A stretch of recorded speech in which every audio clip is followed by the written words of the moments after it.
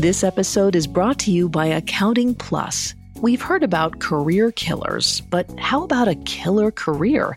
Accounting has got it all. You'll have flexibility, great pay, and the kind of lifestyle you've always dreamed of. If that's not enough, you'll have the opportunity to make a difference by using your detective skills to investigate financial mysteries. Want in? Accounting Plus provides free resources that'll help guide you to a successful career in accounting and personal freedom. Do more. Live more. Visit joinaccountingplus.com. This episode is brought to you by BetterHelp. Bottling everything up is never a good idea. It can have some terrible consequences. I mean, think about the subject matter we cover on our show. I wonder how much easier it would be if we normalized talking about negative feelings instead of lashing out when it all builds up. I recently had a session where I faced some things going on in my life I hadn't spoken to anyone about, and when I talked about it with my therapist, I realized how heavy it actually was, and I was able to see it in a different light, and it didn't feel as heavy anymore. When you need to talk, but you want a safe space for that conversation, I highly recommend BetterHelp. Even if you haven't experienced major trauma in your life, therapy is excellent for day-to-day positive coping skills and learning how to set boundaries.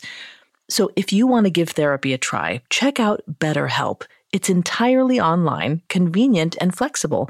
It's also easy to get started. Just fill out a brief questionnaire to get matched with a licensed therapist. Get it off your chest with BetterHelp. Visit betterhelp.com/serialkillers today to get 10% off your first month. That's BetterHelp, HELP.com/serialkillers. This episode is brought to you by Anytime Fitness. Forget dark alleys and cemeteries. For some, the gym is the scariest place of all, but it doesn't have to be. With a personalized plan and expert coaching, Anytime Fitness can help make the gym less frightening. Get more for your gym membership than machines. Get personalized support anytime, anywhere. Visit AnytimeFitness.com to try it for free today. Terms, conditions, and restrictions apply. See website for details. Due to the graphic nature of this killer's crimes, listener discretion is advised. This episode includes discussions of murder, rape, and assault that some people may find offensive. We advise extreme caution for children under 13.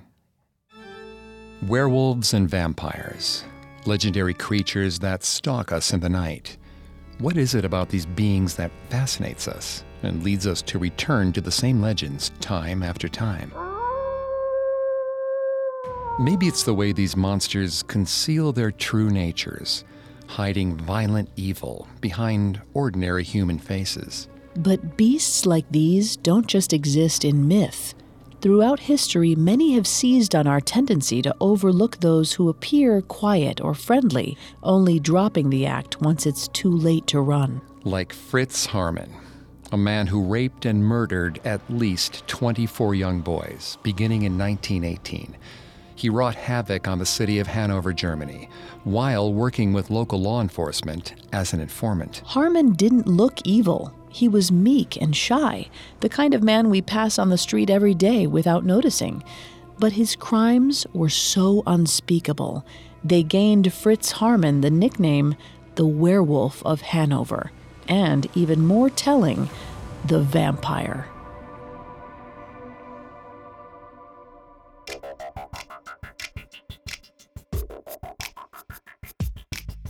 Hi, I'm Greg Polson. From the Parcast Network, this is Serial Killers. Today we're going to take a deep dive into the life of Fritz Haarmann and his horrific rampage through Hanover.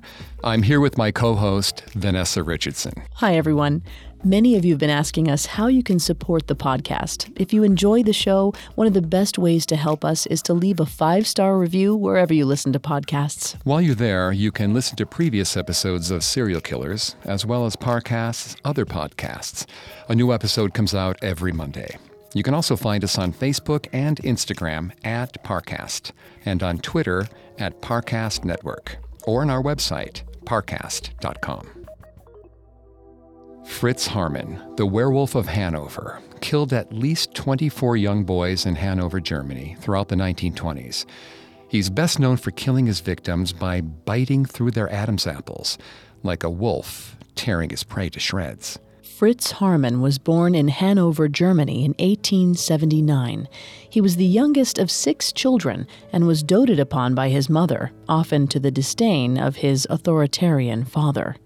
As a young boy, Fritz gravitated toward feminine activities, preferring to dress up his sister's dolls and do needlework rather than playing sports with his brothers. He also liked to wear his sister's clothes.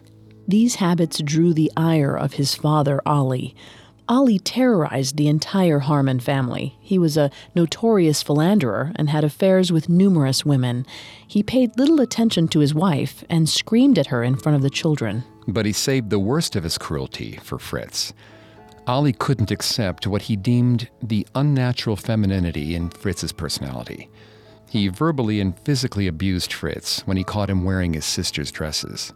The abuse caused Fritz to develop a warped conception of masculinity, inextricably linked to physical and verbal violence. Fritz hated his father and never forgave him for these early brutalities. The abuse brought out a more menacing side of Fritz, which emerged when he was still just a child. Young Fritz started to play new kinds of games. He would tie up his sisters and watch them struggle to free themselves. At night, he would run around outside and tap on his neighbors' windows to scare them. In school, Fritz was a quiet, well-behaved child, but not a great student. Teachers noted he was prone to daydreaming and had to repeat a year twice. Unfortunately, he faced abuse here too. He later claimed that he was molested by a teacher at the age of 8, but refused to provide any further details. Fritz started acting out when he reached his teenage years. He grew progressively less interested in school and displayed little discipline. Facing verbal and physical abuse at home and at school, Fritz may have been unable to find a healthy outlet for his emotions.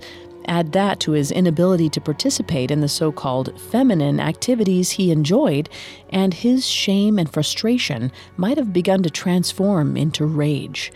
Dr. Andrea Brandt, a licensed psychotherapist, says, quote, "Shame can be a major anger trigger because when we harbor shame, we tend to react defensively when we're criticized or given even minor feedback," end quote.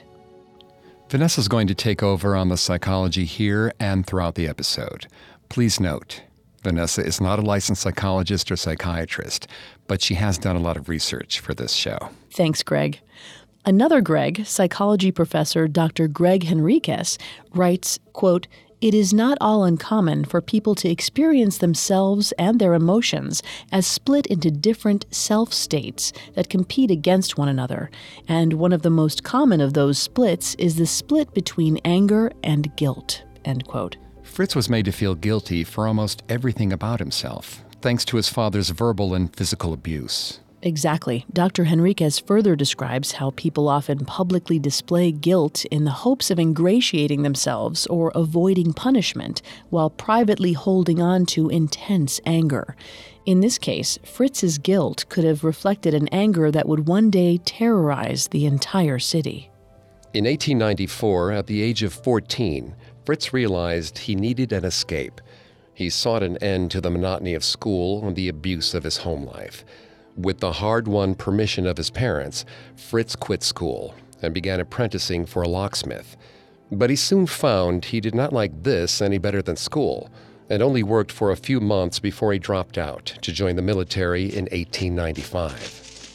There were no age restrictions at the time, so Fritz was able to join the military despite being only 15 years old. Somewhat surprisingly, he took to military life and fit in well with the other young men. He took his training seriously and bore little resemblance to the spoiled child his teachers had known. By leaving Hanover and his family behind, Fritz felt able to embrace a more positive side of himself. He excelled as a soldier and became a more focused young man, albeit still quiet and reserved. He was strong but lean and spoke with a soft, hoarse voice, later described by a detective as an old woman's voice. He adopted a pleasant demeanor, which masked the scars of his previous abuse. He simply didn't seem like a violent person, which would later help him avoid suspicion. After 5 months in the military, Fritz passed out during a training exercise. The doctors initially diagnosed him with a mild anxiety disorder, anxiety neurosis, but later changed the diagnosis to a condition equivalent to epilepsy. The diagnosis frightened Fritz, and he felt something was irreparably wrong with him. And as we'll see, Fritz was examined by doctors and psychologists several times during his life, and each time was given a different diagnosis. This is partially due to the fledgling nature of the field of psychology at the time. Sigmund Freud's theories of psychoanalysis had not yet become the popular model in the field, and mental disorders were not well understood. Adding to the difficulty, mental institutions in Germany became a dumping ground for the elderly and the homeless in the late 19th century, which led to overcrowding and poor treatment of patients. It wasn't until 20 years later that conditions started to change. Soldiers returning after World War I helped to educate the general public about the nature of mental illness. Perhaps if things were different and Fritz had been able to receive more comprehensive treatment at this crucial juncture, his future may not have been so bleak. Unfortunately, we'll never know. Even today, we don't know for sure what mental illness Fritz may have suffered from, due to contradictory diagnoses given to him when he was alive. At the age of 16, after fewer than 6 months of service, Fritz was discharged from the Army due to epilepsy. He went back to Hanover and his family, but returning to his father coaxed Fritz's dark side back into the light. By day, Fritz begrudgingly worked at a cigar factory owned by his father, Ali. He hated being under Ali's thumb. He began staying out progressively later after work. His family didn't ask where Fritz went at night. Maybe they didn't want to know. The National Research Council and Institute of Medicine report, Juvenile Crime, Juvenile Justice, states that delinquent behavior can be reduced by placing the offender in a goal-directed environment like the military. Many people thrive in such structured environments, but have trouble adjusting to life outside and relapse back into their past criminal behavior. This was the case with Fritz, who, post-military, spent his evenings lurking in secluded areas, most often cellars and alleyways. He waited for young boys to pass by, making sure they were playing alone or on errands for their mothers. Over the span of several months, Fritz lured many young boys to his hiding spots, tucked away in dark corners. Then he began grabbing and touching them. His behavior slowly escalated to sexual assault. The total number of other boys he assaulted during this period is unknown. Fritz claimed that at the peak of his activities, he committed these crimes on a daily basis. Unfortunately, many of his victims did not report their assault. Publicly discussing sexual acts was taboo at the time. It's also probable that the boys dealt with shame and confusion after being victims of rape, especially considering their young age. But in 1896, when Fritz was 16, one of the victims told his mother what happened, and the police arrested Fritz. After several months in jail, he was released, but was arrested again in 1897, just a year later, for similar offenses. On his second arrest, 17-year-old Fritz Haarmann was sent to Hanover Hospital, where he was evaluated by a psychologist named Dr. Gert Schmalfuss. Schmalfuss diagnosed Fritz as incurably deranged, and he was sent to a mental institution to be held indefinitely. Fritz despised the asylum. He felt alienated from society, and his punishment only fanned the flames of his latent rage. He was only in the institution for a few months before he managed to escape. He fled to Switzerland with his mother's financial assistance. Once again, Haarmann avoided receiving long-term psychiatric treatment, which may have been able to help him. Although due to the psychological standards of the time, it is possible no adequate treatment was available, especially since he was classified as incurable. Overcrowded institutions in Germany were known to strap troublesome patients down with leather bonds for hours. Solitary confinement, sometimes for days at a time, was seen as a humane way to deal with the mentally disturbed. It's unknown what occurred while Fritz was held in the institution, but something happened which traumatized him enough to spur his escape. Fritz feared asylums for the rest of his life. Upon his final arrest, he declared, quote, "Hang me, do anything you like to me, but don't take me back to the loony bin," end quote. Once he had absconded to Switzerland, Fritz worked as a handyman at a shipyard for 16 months before returning to Hanover under a false name at the age of 20. Thanks to oversights by the police, his previous legal trouble and escape had already been forgotten. Back home, Fritz was eager to at least appear stable. With encouragement from his mother, he began dating the daughter of a neighbor, Erna Lowert. The two were quickly engaged after Erna became pregnant with Fritz's child. She later aborted the pregnancy, but they remained engaged. Not long after the engagement, Fritz began to feel restless. In 1900, Fritz, now 21, was called up for military service, which was mandatory for German men at the time. He left Hanover as fast as he could. Although Fritz had been discharged for medical reasons 4 years prior, the previous illness was regarded as a temporary condition, and Fritz Haarmann had not had a blackout since leaving the Army in 1895. Even so, why did he join the Army again so willingly? It's possible he needed to get away from legal trouble in Hanover. Despite being engaged to Erna, Fritz continued to sexually assault young boys, though with less frequency than before. He had also begun to make contacts in the underworld of Hanover and engaged in some petty theft, but there's no evidence the police were aware of his activities.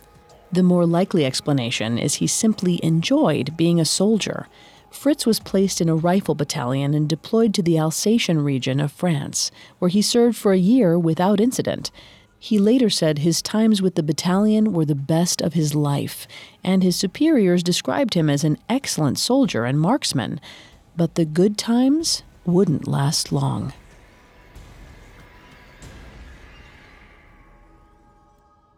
We'll delve into Fritz's dark work after this break. This episode is brought to you by Accounting Plus. We've heard about career killers, but how about a killer career? Accounting has got it all. You'll have flexibility, great pay, and the kind of lifestyle you've always dreamed of. If that's not enough, you'll have the opportunity to make a difference by using your detective skills to investigate financial mysteries. Want in? Accounting Plus provides free resources that'll help guide you to a successful career in accounting and personal freedom. Do more. Live more. Visit joinaccountingplus.com.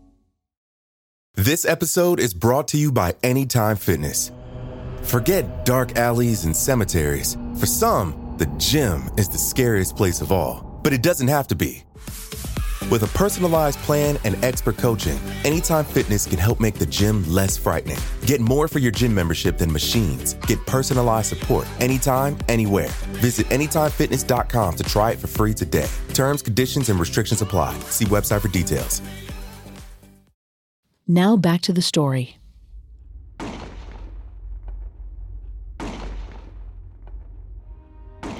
At 21 years of age, Fritz Haarmann was having the time of his life while serving in the German army for the second time.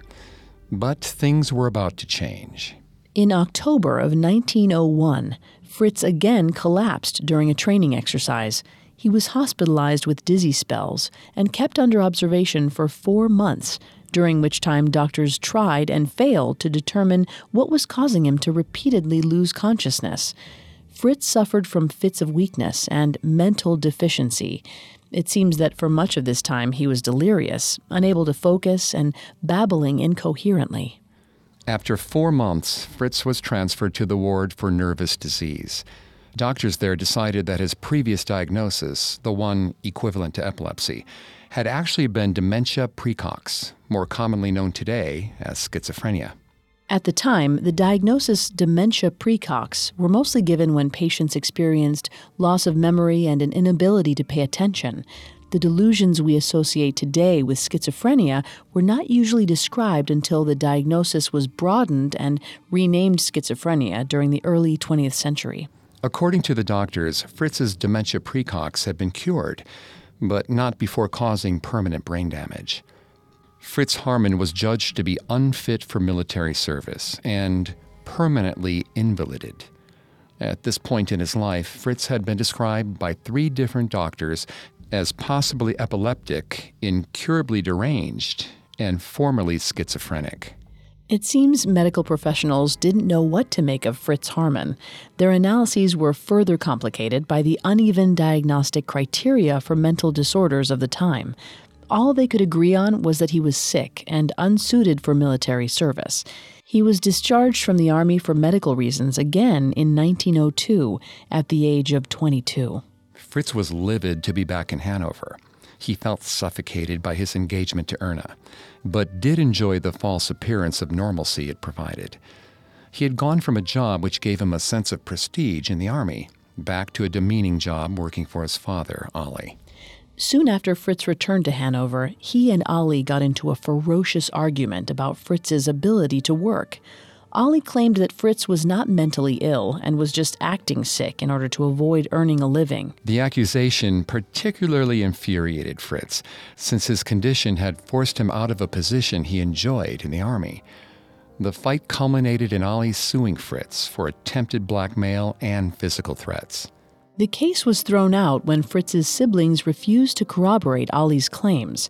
When the lawsuit was dropped, Fritz started another lawsuit suing his father for knowingly making false accusations. This time, Fritz's siblings refused to back him up. Likely wanting to keep both their brother and father out of jail, the Haarmann siblings changed their stories and testified that Fritz had indeed made physical threats against Ollie. The threats only got more aggressive. Fritz threatened to kill his father on multiple occasions. He also threatened to turn Ollie into the police for some past crime Fritz claimed to know about. Fritz also grew more violent. His mother had passed away the previous year while Fritz was in the Army. Perhaps this experience rekindled a rage toward Ollie that he had held on to for years. Or maybe Ollie had finally pushed Fritz to his breaking point.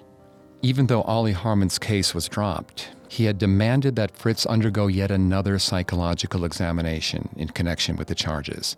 The court agreed and ordered the evaluation to be carried out. It's unclear why Ollie asked for such an evaluation when he had maintained for years that Fritz was not truly mentally ill. Nevertheless, the evaluation proceeded and once again produced a new diagnosis. A psychologist named Dr. Andre pronounced that though Fritz was morally inferior and of little intelligence, he was not mentally unstable.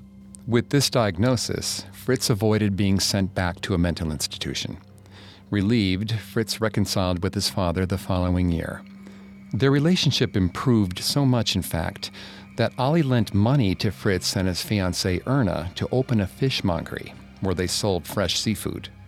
The business was largely run by Erna and was purchased in her name. Fritz got a job as an insurance salesman, but quit almost immediately after receiving a notification from the Army.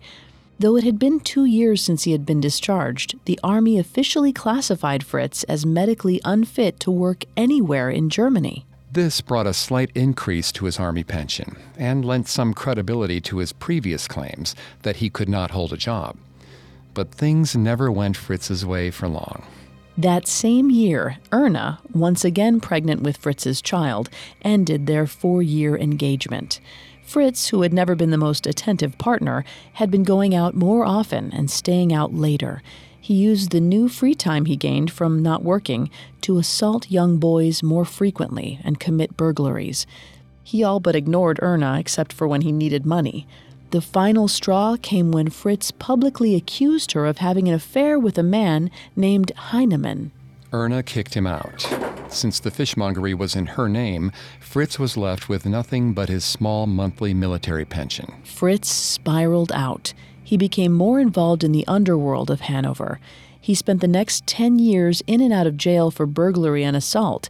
He did take some legitimate jobs during this time, but never held on to them. From 1905 to 1913, he was fired repeatedly for stealing from his bosses and their customers. He also got involved in more gruesome enterprises. He met Frau Gulisch, a disturbed woman he met while working as a clerk for a paint manufacturer, and together they sporadically robbed graves. The pair joined with Gulisch's 10-year-old son and formed a team of thieves. They stole paint from their bosses, broke into Gulisch's neighbor's apartment, and burglarized the local graveyards, going so far as to pilfer segments of tombstones. Eventually, Fritz was fired and arrested for stealing the paint, but neither he nor Frau Gulisch was ever caught robbing graves. Fritz was angry and alone. He acted on his worst impulses and had no one he cared for. He had little contact with his family and seemed caught in a never-ending cycle of arrest and release.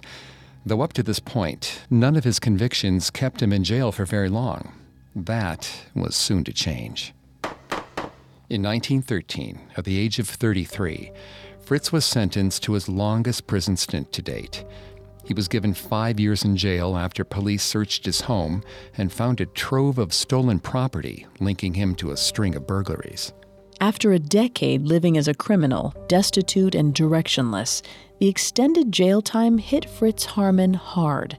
Instead of making attempts to avoid the police or cut some kind of deal as he had done in the past, he accepted the sentence without much complaint.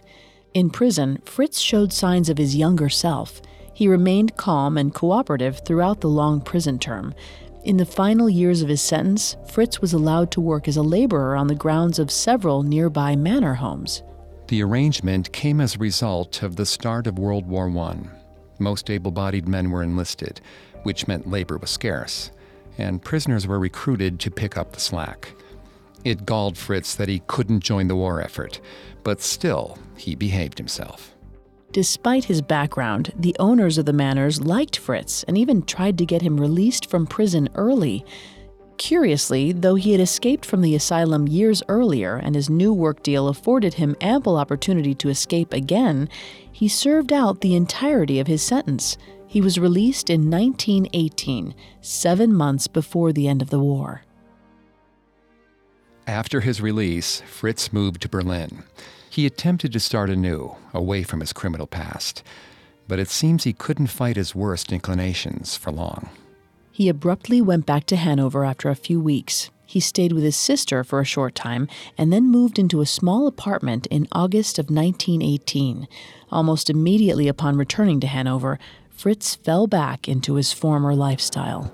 Hanover Station became Fritz's base of criminal operations. He prowled the station late at night and became well known in the area.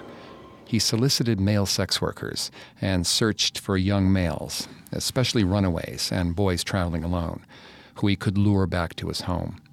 He promised the boys a place to stay or a warm meal.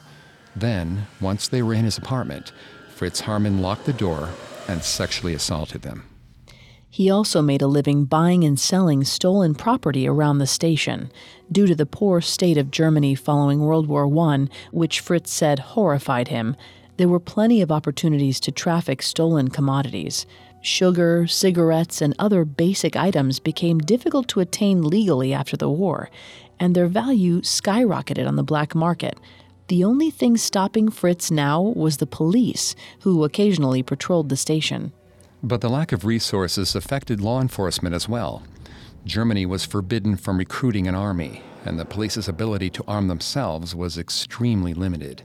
Fritz capitalized on their desperation and forged a relationship with the police as an informant. With limited options, the police accepted Fritz's assistance and used him to conduct stings. He posed as a fence, or buyer of stolen goods. Once criminals sold him stolen property, Fritz passed the identities of the sellers on to police. The police would then raid Fritz Haarmann's apartment, confiscate the contraband, and arrest the people who sold it to him. To avoid suspicion, Fritz was also arrested during these raids, but was turned loose afterward.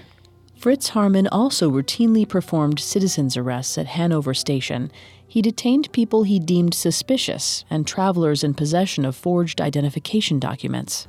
With Fritz's help, the police were able to crack down on small-time criminals and keep watch over Hanover's black market. Fritz's efforts gradually won him the police's trust. Eventually, Fritz Haarmann was allowed to prowl Hanover Station whenever he wanted. Station employees knew of his association with law enforcement and so never questioned it when Fritz interrogated and occasionally left with young travelers in the dead of night. He now had police protection and easy access to vulnerable boys. Double-crossing his fellow criminals and police at the same time thrilled Fritz. He loved nothing more than luring people in under false pretenses and striking at them when they least expected it. He flaunted his new invincibility around the station and gradually grew more daring. We'll see the extent of Fritz's protection under the law in a moment. Now back to the story. In September 1918, 39-year-old Fritz Haarmann met 17-year-old Friedel Rothe in a cafe. Rothe had run away from home and needed a place to stay. Fritz Haarmann, using a false name, told Rothe he was a detective and offered to help. Fritz always assumed positions of authority when lying like this. After meeting at the cafe, Rothe introduced Fritz to his school friends.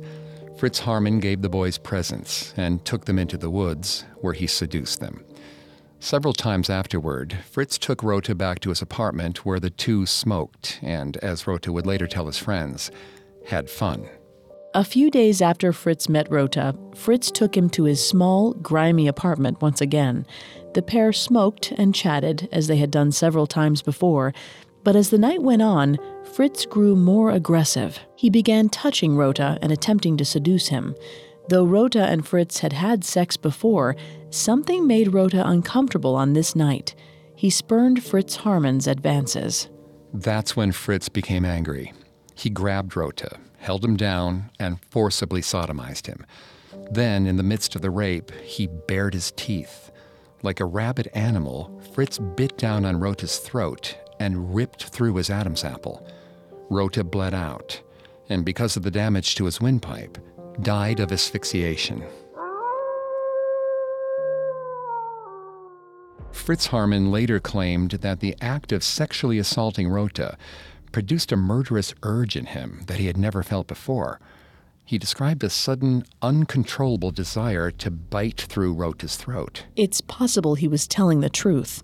Erotophonophiles, or lust murderers, are defined as individuals who get an intense sexual satisfaction from killing.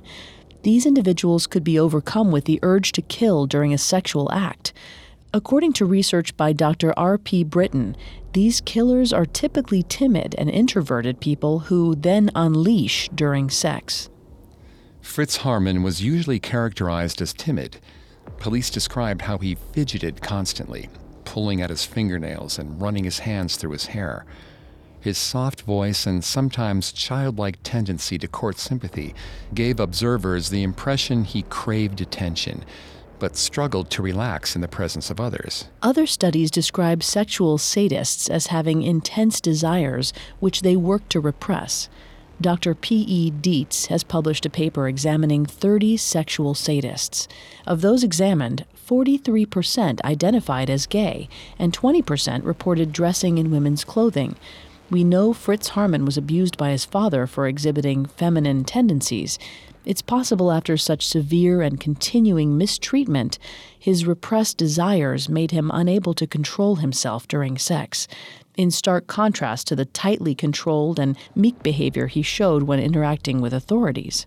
This fits with contemporary descriptions of Haarmann, but it doesn't fully explain the depravity of Fritz's later actions.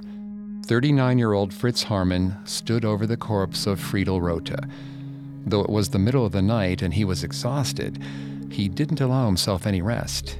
He drank a strong cup of black coffee, covered Rothe's face with a cloth, and cut him open. Using a litany of knives, buckets, and rags, he carefully removed Rothe's flesh, decapitated the body, and broke the bones. When he was done, Haarmann stashed pieces of Rothe's body in a suitcase and made nightly trips to the Stockner cemetery. Over the next few weeks, he buried parts of Rothe, keeping the remaining parts hidden behind his stove. Rothe's was the only body Fritz Haarmann is known to have buried. During his later confession, Haarmann reported he was sick for 8 days following Rothe's murder. The sickness prevented him from disposing of Rothe's body as quickly as he wanted to. According to him, it was the dismemberment and not the murder itself that disgusted him. After Friedel Rothe had been missing for a couple of days, his friends reported him missing. They told police Rota was last seen with Haarmann, who they knew only as a mysterious police officer Rota had been seeing. Police attempted to find the mystery man but were unable to come up with any leads. Rota's friends began their own investigation and managed to track Fritz Haarmann to his apartment. When Rota's friends told the police they'd identified Fritz as the man Rota had last been seen with in 1918, the police failed to act immediately. They were reluctant to search Fritz Haarmann's apartment since he was a trusted informant. Eventually, though, the Rota family pressured the police into conducting a raid. Weeks after Rota went missing, officers burst into Haarmann's one-room apartment. They found Fritz Haarmann with a half-naked 13-year-old boy. Fritz was terrified. He thought he was above suspicion and never expected to be raided by the police unannounced. It was for this reason he still had the severed head of Friedel Rota wrapped in newspaper and stashed behind his stove weeks after the murder. Luckily for him, the commanding officer had not been ordered to search the room, so Fritz Haarmann was arrested while the apartment went unsearched. Fritz was charged with sexual assault and battery of a minor and sentenced to 9 months. But he managed to avoid serving the sentence for over a year by moving addresses and dodging the police. During his time on the run, he met 18-year-old Hans Grans. Grans was another runaway who had been sleeping on the streets prior to meeting Fritz. Grans had heard rumors that Haarmann solicited male sex workers. He spotted Haarmann at Hanover station and, desperate for money, attempted to sell his body. Haarmann took Grans back to his apartment, but the relationship blossomed past that first night. The two began seeing each other frequently and became lovers. Over the course of several months, Fritz became infatuated with Grans. Fritz later stated Grans was like a son to him. Among other things, he also claimed he had saved Grans from the ditch. In 1919, the two moved into the home of a widow, Frau Bernstein, together. They didn't stay anywhere long. For 6 months, Grans and Fritz moved from place to place. The stress of avoiding police made Fritz prone to tantrums. The couple was kicked out of at least one home for having loud arguments late at night, but they always made up afterward. Haarmann was finally caught when Frau Bernstein, the widow he was renting from, reported him to police after he hit her. He was at last forced to serve time for the assault of the 13-year-old boy in March 1920. Once released, he quickly regained the trust of the police and reestablished his role as informant by flattering detectives and making a show of attempting to reform his life. Fritz Haarmann's meek apologies always seemed to win out over his past misdeeds, and the police who worked with him thought he was a genuinely nice man, all the way up to his final confession.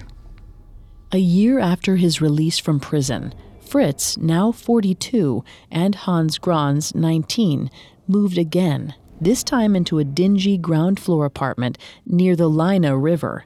Things were quiet for over a year. Fritz's legal troubles continued, but calmed during this period. Conversely, his romantic life was anything but calm. Fritz and Hans fought constantly. Though Fritz was in love with Grans, Grans often treated Fritz with undisguised contempt. At other times, Grans showed Fritz great affection and would calm Fritz's anger by kissing him passionately. The two had a strange, tumultuous relationship. Strange is an understatement. Fritz told the police during his confession that he was aware Grans manipulated him and even mocked him behind his back. On multiple occasions, Fritz kicked Grans out of the apartment, following fiery arguments. During these rows, Grans would insult Fritz while Fritz angrily accused and threatened him. Each time, a few days later, Fritz would apologize and beg for Grans to come back. Fritz said that despite their problems, he needed the validation Grans provided. He said he had to have, quote, someone I meant everything to, end quote. One of these explosive fights occurred soon after Fritz and Hans Grans had moved into the ground floor apartment. Fritz had just finished serving time for assault after narrowly avoiding arrest for the murder of Friedel Rota. Right after moving in, Fritz was convicted of burglary and sentenced to serve 6 months in a labor camp. When the 6 months ended, he returned to the apartment and found the place ransacked. Many of his belongings had been stolen and sold, as he soon found out, by Grans. In addition, Fritz discovered Grans had stolen and spent his military pension checks. In a rage, Fritz kicked Grans out. The next day, Grans waited for Fritz to leave the apartment. Then he and a friend broke in and further cleaned the place out. Fritz saw this as the ultimate betrayal.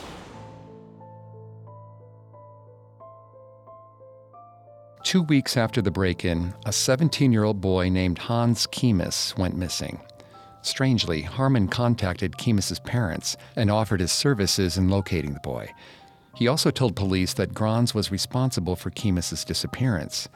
But Grans couldn't have kidnapped Kiemis, as he was in police custody for theft at the time the boy went missing. 2 months after Kiemis disappeared, his naked body was found tied up in the Hanover Canal. A handkerchief with Hans Grans' monogram on it was found in the boy's throat. Since Grans couldn't have killed Kiemis while he was being held by police, it's probable Fritz Haarmann committed the murder and tried to frame Grans as revenge for stealing his things. This was likely Haarmann's second victim, and a signal to authorities that he wasn't afraid to kill again. But because there was no physical evidence linking Haarmann to the crime, and Haarmann still enjoyed a close relationship with the police, he was never tried for the murder. Not long after the police stopped investigating the Kiemis case, Fritz and Hans reconciled. Hans moved back in with Fritz, and they resumed their relationship. In light of the fact that Fritz accepted Hans back so willingly, it's possible he didn't intend on genuinely framing Hans for Kiemis's murder. After all, he must have known Hans would be in police custody at the time he abducted Kiemis. It all could have been part of some bizarre test. Greg McCrary, a criminologist and former FBI agent, points out that when a criminal believes he or she has met a potential accomplice, the killer typically puts the accomplice's loyalty to the test. He says, quote, "Predators are like sharks, waiting to see who will swim by and take the bait," end quote. We know Hans was willing to get involved in Fritz's black market trading enterprise, but the extent of his involvement in Haarmann's murders is subject to debate. Hans Grans always claimed he knew nothing about the killings, and Fritz Haarmann's accounts varied over the years. It isn't unusual for a serial killer to work with an accomplice. According to Eric Hickey, a forensic psychologist, more than 1/5 of serial killers operate in teams, most often in teams of 2. In these relationships, one is usually the dominant figure and seeks someone they can exert power over, frequently exploiting neediness and youth. Hans Grans certainly suffered at the hands of Fritz's sudden temper. Haarmann's pattern of evicting Grans and then begging for him back was manipulative and emotionally abusive. Dr. Al Carlisle, a former prison psychologist, states that in these types of accomplice relationships, each party needs something critical from the other. He writes, quote, "The dominant person needs the follower's loyalty in order to validate him or herself," end quote. This fits with Haarmann's explanation as to why he kept begging for Grans to come back after the evictions. Haarmann abused Grans to push Grans' loyalty to the limits. So, what did Grans get out of it? Although the two were lovers, Grans also had female lovers and insisted he was heterosexual. Perhaps Hans was after a different kind of relationship. Fritz later told police that he saw Hans as a son. It could be that Hans sought paternal affection and authority from Fritz. Ultimately, we'll never know how involved Grans was in Fritz Haarmann's murders. But there are strong indications he knew more than he admitted. And as Fritz's rampage continued, Grans' innocence became harder to believe.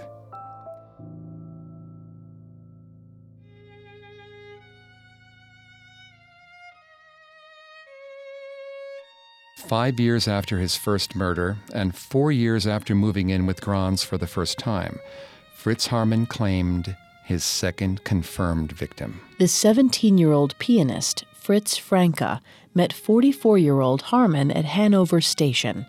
Haarmann was patrolling the station, as he often did, looking for criminals or potential victims. Haarmann took Franke back to his apartment, along with Hans Grans and 2 of Grans' female acquaintances. That evening, after Grans and the 2 women left, Haarmann killed Franke by biting through his Adam's apple. According to Haarmann, following the murder, Grans arrived at the apartment unannounced and found Haarmann standing over Franca's nude body. Haarmann claimed Grans simply turned and asked, "When shall I come back again?" The two women came back by the apartment the next day. Fritz Haarmann was frantic. He told them Franca had left and traveled to Hamburg, but the women spotted Franca's clothes on the bed and went to the police. By coincidence, the policeman the woman reported to was Detective Mueller. The officer was using Haarmann as an informant.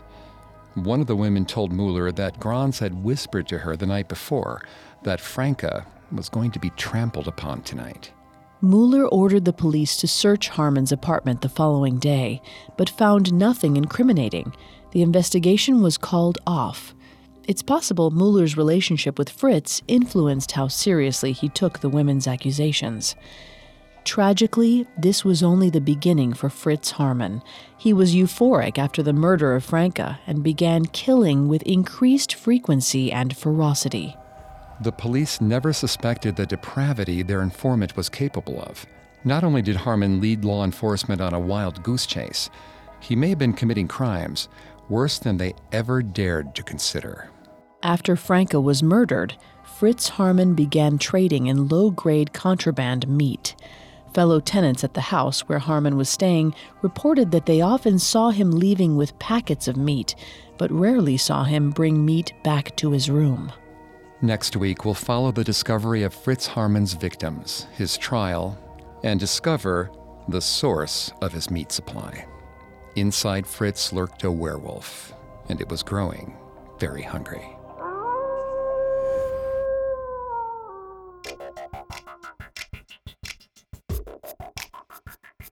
Thanks again for tuning in to Serial Killers. You can find more episodes of Serial Killers, as well as all of Parcast's other podcasts, on Apple Podcasts, Spotify, Stitcher, Google Play, CastBox, TuneIn, or your favorite podcast directory. Several of you have asked how to help the show, and if you enjoy the show, the best way to help us is to leave a 5-star review. We'll see you next time. Have a killer week. Serial Killers was created by Max Cutler, is a production of Cutler Media, and is part of the Parcast network. It is produced by Max and Ron Cutler, sound design by Kenny Hobbs, with production assistance by Ron Shapiro and Paul Mahler. Additional production assistance by Carly Madden and Maggie Admire. Serial Killers is written by Terrell Wells and stars Greg Polson and Vanessa Richardson.